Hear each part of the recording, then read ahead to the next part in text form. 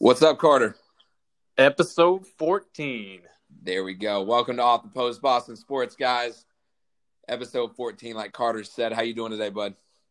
Can't complain. Beautiful day. It is. It's a great day. Great matchup tonight. A couple good matchups between the Celtics basketball at 7:30 and then the Bruins tonight against Tampa. So a lot of good things going on. Carter, what do you want to start with? I want to start with we can touch on the Revs real quick before we get going to the Bruins tonight. The Revs had a tough game against Montreal Impact this past weekend. Tough way to start the season, but the Revolution scored first. It was a beautiful goal by Teal Bunbury, who had recently turned 30 and recently had the birth of his daughter. So that was it started off great, and then all of a sudden things just started to go Montreal's way, and They scored a late equalizer late in the first half, and then it looked like the Revs were going to be up 2-1. Then the goal was called back from an offside. That after video review, there is video review in soccer. It's called VAR, Video Assistant Referee. After video review, it was overturned, which was kind of a bummer. And then Montreal ended up taking the lead not too long after. Just the Revolution really need to figure out how to defend set pieces just a little bit better, and they'll be good to go. And then late, the Revs had a bunch of opportunities to tie it, and it just wasn't going their way. But the game was originally supposed to be played in Montreal's outdoor stadium, but they ended up playing inside. I forget exactly. They played in an indoor facility where it was really bad field turf on top of concrete. It was really bouncy, and it affected the game enough that you could kind of tell no one was really playing comfortably. But the Revs have their home opener this Saturday against rival Chicago Fire. So that's going to be a really interesting matchup, and I'm going to be there, so it's going to be a lot of fun. Let me ask you, with the Revs game and the turf being an issue, do you think that played a favor in both teams? Like when we look at it to relate it to hockey, both teams have to play on the same bad ice. Do you reference that as the same way as you do with soccer? I do. I mean, because obviously, Montreal is also playing on that turf, and it's weird because a turf that's that short and that bouncy can have a positive effect. Forwards really love it because the ball runs a little bit more true, and you can sort of plan your runs a little bit better. But the ball doesn't settle. It doesn't soften up on longer turf or on grass the way it would. And you have to change your touch that way, and you have to prepare for a ball that's not going to settle as much. But yeah, it's the exact same philosophy. With fans complaining about conditions of a rink, it's like, well, the other team's also playing on the exact same rink. So, but you could see it was affecting both teams, but you could see it was having, I think, more of a negative effect than a positive. Yep, Nathaniel said on the Facebook Live, bounces go both ways for both teams, and I get that too, and Carter's relating to that as well. But it can always change a game, even though both teams have to play on it. If it's just like in football, if it's a swamp outside and they both play in it, depending on what team has a better run game, that might be a little bit of an advantage. So yes, both teams always have to play on that type of field, but sometimes teams can migrate to a different style of play better than the other. So, yeah, and the Revolution were missing their star midfielder Carlos Hill, like I said last week, with a foot injury. I believe he is expected to come back this week at home for their home opener. So that's going to be good. And when and who for the game for the home opener? Saturday, the 7th against Chicago Fire. Nice. I will be in Atlanta this weekend, and I know the team that is in Atlanta, which I don't know, has a home game Saturday at 7, and I'll be right down the street from the stadium. So I'm possibly thinking about checking out my first MLS hockey game ever, or soccer game ever. Atlanta United has one of the most electric fan bases. I highly recommend that you go. They always pack Mercedes-Benz Stadium. So I'll tell you, I was shocked at the ticket prices. I looked at the ticket prices, and even like the cheapest ticket to go to that game in that entire football stadium was like $95, and that's all the way up at the top. Atlanta United, they're incredibly talented. They have an amazing fan base. I'm very jealous. And it's an incredible atmosphere in Atlanta there. So if you can afford it, I highly recommend that you go. Well, you've gotten on me 100 times for not knowing my soccer and not participating in it. So I might just have to do it to go ahead and chalk it up and get my first experience. And if you're telling me the fan base is what it is, I'd love to actually experience a lit fan base at a soccer match because that's all I see on TV is people going crazy at those games. So I think it would be pretty interesting. You have to. Forewarning though, their star forward Joseph Martinez just tore his ACL. But they're still an incredible team. But just be warned, we won't be seeing him. Okay. Well, guys, that's the soccer talk. That's going to be Carter's hot take because I have nothing to bounce back on with him. We can't go back and forth about things. All I can do is ask him questions to educate myself on soccer because I'm clueless, but the man knows his stuff. Now, something we can both relate on. We got a big hockey game tonight. Tampa, Boston. Which way is it going, Carter? Well, I don't know if you saw the report, but Brad Marchand woke up sick this morning. Yep, and there's a game time decision. So I'm hoping that he stays out just for, you think long term. You also think you don't want a bug going around the locker room. So I'm hoping he stays out. I think no Brad Marchand. I give the edge to Tampa on that one. With Brad Marchand, I think we pull out a slim win. I think in overtime. But I think the amount of work that Brad Marchand does in terms of obviously being on that first line, being on the power play, and his potential on the penalty kill. Yeah, that's a big loss if he's out the night for tonight. And not only that, you're affecting the perfection line. A lot of people are saying, "Well, Stamkos is out. Stamkos is out." That team's stacked from end to end, and their third and fourth line produce very well. So with Stamkos being out, it doesn't affect it as much as Marchand being out for us. Period. The good thing that I would like to see, if Marchand is out, they're saying DeBrusk would jump up to that top line. What I like about that is DeBrusk has been struggling, and he's struggling to find his game right now. That could be a huge, huge confidence builder if he gets on that top line tonight and plays good hockey. But on the flip side, if he plays bad hockey, then that could hurt the morale even more. But it'd be interesting to see him on the top line. Agreed. I think he can keep up with that speed. And with the mentorship of Patrice Bergeron, I think that it could do good things for DeBrusk going up to that top line. Now, these next three games are huge solely because we have a 7-point lead right now. They have a game in hand. If we beat them tonight, you're jumping up to a 9-point lead. If we both break even Thursday and play each other again this weekend and we win again, that's a 12-point lead with 13 games to go, 14 games to go. That's huge going down the stretch because that means that we'd have to lose 6 and they'd have to win 6 just to break even. I don't know about you, Carter. I just don't want to go into the last week fighting to hold on to that number 1 spot. We've done that too many years. The bright side is we're not fighting to get into the playoffs in the last week. We can basically count that in. But I don't want to be battling. I want our guys to be able to rest, play good hockey, and not have to fight to the end to get that number 1 seed. Exactly. And I think it all really depends on who we are more likely to wind up playing in the first round as well. And who Tampa is likely to end up playing in the first round as well. Because as we saw last year, it's very important who plays who and how those first rounds go down. Because last year, we had a path to the Stanley Cup final with Columbus taking down Tampa. It's not nearly going to be as easy this year for sure, but I think we are a better team heading into the playoffs than we were last year. So I'll tell you this, it's funny you say that because if you finish the number 1 seed, the team that you play right now in the Stanley Cup first round is the Columbus Blue Jackets. I thought it was Toronto. No, Toronto would play the Maple Leaf, or Toronto would play Tampa because the 1 seed plays the wild card and 2 and 3 play each other. Excuse me, my mistake.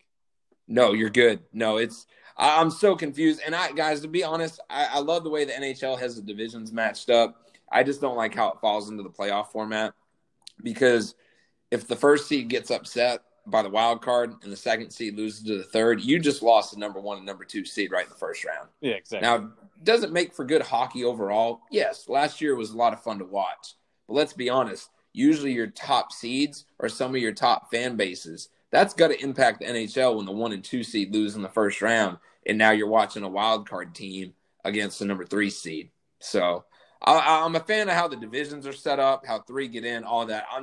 I wish they could find a way to adjust the playoff format, and I can't answer to how they would do that by any means because I don't know. But it's interesting that they risk losing 1 and 2 right out of the first round. I mean, I will say, wasn't Carolina a wild card team heading in the Eastern Conference Final last year? Yeah, I think that made for an awesome story. It did. Oh, it absolutely did. You had the Hurricane. Who did you just say? Carolina. Yeah, Carolina. You had and guys, it lit up here in North Carolina. It was unbelievable what they did in North Carolina with that team making a run like they did. I still think they should have worn the Whalers jerseys in the playoffs, but that's just me. Yeah, I would like to see more Whalers jerseys. Now, 2021, Carolina does have the outdoor game here in Raleigh. And I'm praying that they announce that they're playing against the Boston Bruins. And how cool would it be for the Bruins to wear a throwback jersey and the Hurricanes wear the Whalers jersey in an outdoor game? I mean, the Bruins, how many Winter Classics have they played in already, though? It's been 2010, 2014, 2017, and 2019. So I don't think they would give us a fifth already, and Carolina just being in their first. Jeez, so it's been 4? Yeah. Wow. I didn't even realize we've been in 4 Winter Classics already. So I'm with you that they wouldn't do the 5th, but the only other team that I could think that would make for a good viewing here would be the Penguins against them. Because there's a big Penguins fan base here in North Carolina, and I don't know why, but there's a big following by the Penguins fans here in North Carolina. I mean, they also want those rivalry games. So I don't even know who the Hurricanes' big rival is. They don't. And I even asked a Carolina fan the other day, I'm like, who do you play? And they're like, I don't know. They're like, we really don't have a rival. And then that's when they mentioned it would be cool to watch it with the Whalers jerseys and Boston. But to your point, I don't know if they'd grant us a 5th outdoor game in X amount of years. If somebody's watching on the live feed, correct me if I'm wrong. I'm pretty sure it's 4. It might be 3, but I'm pretty confident that it's 4. All right, I'm going to type that question and see if we can get an answer. You must feel a lot better. Kemba's coming back tonight. I know that's been a concern. Better. I'm a little nervous because we talked about last week he was just having his knee drain and all of a sudden he's ready to come back. I think they should hold off a little bit longer just to be extra cautious because if he makes a bad cut, makes a wrong turn tonight, that might be another 2 weeks. Now, they did say he's going to play limited minutes, which I don't know what that means. That means, think about with Zion, when he first came back in the middle of the season recovering from his knee injury, they started him out, I think it was about 15 minutes, and they took him out for the rest of the game no matter how bad the fans wanted him back in. Then they upped it to about 17 to 19 minutes, then about 20 minutes, and so they slowly worked him back to playing however many minutes he's averaging now. But that's per the medical staff on the team. The trainers, they're going to say, Coach, I don't care how badly you want to win with Zion. He has to come out after this next buzzer. Yeah, and a game like tonight is not a must-win. We are getting ready to close in on the last few games of the NBA season. I am glad he's back. I do hope, to your point, I do hope he does play the limited minutes that they're saying he needs to play, and he gets a good win and keeps it rolling and just comes out healthy. I don't want him to play limited minutes, and then we get a mass email tomorrow that says that his knees swelled up again. He's not going to travel to the next game. That's worst case. Celtics playing good basketball right now, and I'd like to see them keep it going. I'd like to see, Gordon Hayward step it up just a little bit more in the absence of a guy like Kemba, because he's the guy that they're paying him a lot of money. And in the absence, it just seems like he's been fine, but he hasn't stepped up to the expectation of, I think, what most fans are expecting to see out of a former All-Star in Gordon Hayward. I think he's, the other night, I think he was shooting around 50%, but he wasn't hitting the shots that really mattered, especially against Houston. So I think if I want to see anything out of anyone, I mean, I know we've missed Kanter recently, and the bench is a little bit short, but I just think that we can't expect Jason Tatum to keep up what he's doing right now. No, and it's not. Now, is Tatum in the MVP talk? Do you put him there? I have to imagine, but I mean, I can't imagine he's not at least in the talks. Whether he's on the final ballot or not is a completely different story. Does he surpass a guy like Giannis? Does he surpass LeBron? Does he surpass Kawhi? I don't think he's done it long enough. Like, exactly. He's had a good stretch. It's been since the All-Star game, but has it been the overarching story of the NBA all season? Agreed. I wouldn't put him in the MVP category for this season. Is he an MVP type player? Does he deserve to be in the conversation with these other guys? Yeah, absolutely. But I don't see how he's going to get enough votes to put him as the MVP of this season in the NBA over a LeBron or over a Harden, over anybody like that. I don't see that happening. But the fact that he's in the talks and he's at the age that he is and he's playing the ball he is at that age and how long he's been in the NBA and keeping up with these other guys is phenomenal. And somebody else that stepped their game up recently, Jaylen Brown. That shot he hit to tie the game was unbelievable.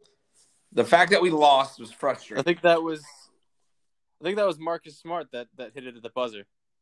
Jaylen Brown against the Rockets. Yeah, I'll double check, but I was pretty sure it was Jaylen Brown. Let's see. Actually got a computer in front of us. Let's see what we got. He hit it against the Jazz and Rockets. Let's see.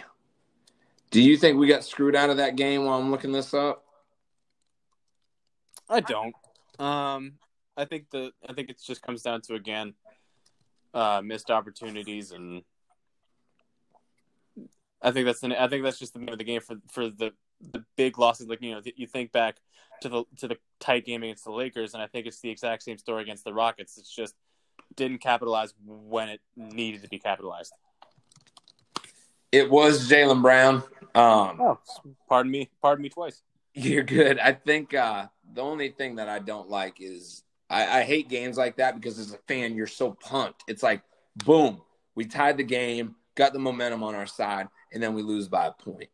It's always it's such a roller coaster type of ride when you get up, down, and then take an L and go to bed. That's the game of basketball. It is.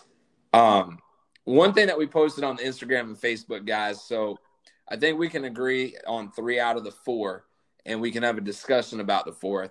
So the biggest rival in hockey is Bruins-Canadiens when it comes to Boston sports. I don't think any of us... Arguably the biggest rivalry in sports, in my opinion, next to maybe Red Sox-Yankees. Yes, so touching on that. So you have 2 of the biggest rivals in 2 sports, Red Sox-Yankees, Bruins-Canadiens. I still believe the number 1, hands-down rivalry ever in the NBA is Celtics-Lakers. Not even a question. Yeah. So as a Boston fan, you have 3 out of the 4 major sports. You have 3 of them where you can say your team has the number 1 rival. Now, the big question is when you get to the Patriots, Carter made a good point earlier when we were talking. He says the Buffalo Bills.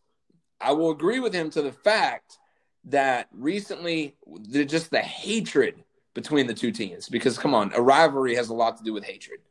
The hatred between the 2 teams, the fact that they think they can beat us every single year, even when they are bad, the fact that Drew Bledsoe played for them when Brady took over. There's a lot of stuff that points to the Buffalo Bills. What makes you feel that the Buffalo Bills are the number 1 rival against the Patriots, Carter? I mean, I love the interdivisional rivalry with the AFC East. I love that they're right on our tail now. And you said it. A rivalry has to do a lot with hatred. I don't think this is obviously isn't really a historic rivalry. But I just think the animosity between the 2 teams is just I always get nervous for some reason when we play Buffalo, just because if they were to beat us, that we would never hear the end of it. So we just have to make sure that we beat them, and that in my mind is what qualifies it. If I had to go outside of the AFC East, I don't think I could think of anything other than either Philly or or Baltimore, but that's it for me. I would have to go with Baltimore next to because you think about the battles between Ray Lewis and Ed Reed, and Ed Reed, Ed Brady admitted was the hardest corner he's ever played against. So I just think if it's not Buffalo for me, it's Baltimore. All right, now Bessa, what about Miami? I don't think you No. can't put them as a rival solely because they don't even make the playoffs. They don't matter. Now, one thing that's weird that we all know as Patriot fans that we've dealt with for years, anybody in our division can beat us once a year. It just works that way. Like Carter said, it seems like Buffalo shows up once every year. The Jets show up once every year. Miami beats us for sure once every year. It just happens that way. I can't explain it. I don't know why. I get it's an inter-rival, like divisional. It's hard to play your own division. I get that. But when you look at the athleticism and how separate they are and how good we are and bad they are, we always play down to their level. When I think of the Patriots rival, I go back and I think of what we had to deal with Peyton Manning. And I pinpoint right out the gate the Colts because it was always us and the Colts, AFC Championship, AFC Championship, AFC Championship. And it was Brady Peyton. But let me ask you this. Is that a rivalry between the Colts or the Broncos, or is it just a rivalry between the Patriots and Peyton Manning? Good. You got me stuck. I mean, you're right. But, yeah, you got me. Like, that's a rivalry against Peyton. And it just happened to be that he played on those teams. If we took the quarterback out of the equation, I would go point at the Pittsburgh Steelers. Because if we weren't in the Super Bowl, they were. And if it wasn't Peyton with the Colts or Peyton with Denver, it was Big Ben. So I've always looked at the Steelers as a big rivalry. I agree with you on that one. I didn't consider it. I always think of Baltimore just because of Ray Lewis and Ed Reed, but I always forget about I always forget about Big Ben just because of how forgettable he is these days. I think that's why it's hard to pinpoint a rivalry for New England because let's face it, guys, it's New England against everybody. That's just the way it is every year. So every time a game comes up, I forgot about the other rivalry. It's New England versus Roger Goodell. So, very true. Yep, New England versus the NFL versus Roger versus everybody. The Colts, they were the one that blew the whistle on Deflategate. So I think that helped kind of continue it a little bit. Let's be real. That was ESPN that blew the whistle on Deflategate. True, but somebody took that ball to the sideline and it was taken from him. And the player that took the ball, that ESPN was like, oh, wait. He said the ball felt flat. He came out and said it didn't. He came out and said, I never said that. I took the ball to the sideline because I intercepted Tom Brady, and I have no clue where the ball is anymore. He said it felt funny, maybe. Yeah, it felt funny. Then because your hands are numb because it's 12 degrees outside. Yeah, and don't forget, air pressure, guys. If you guys ever get up in the morning and your car has been outside and it's cold weather, your tire light's going to come on, just FYI. So Kevin said, I'm a big Steelers fan and I always hate the Patriots. So, see, that goes to my point. Best says Patriots versus Peyton, which is valid with what you said. But I think in football, a rivalry outside of a division goes year by year. So to Carter's standpoint, if you had to pick a team within the division, you would have to say the Buffalo Bills. So that would be a true rival. But when you do say teams like the Steelers or the Colts or Denver or Baltimore or even the Giants who took 2 Super Bowls from us, football goes year by year.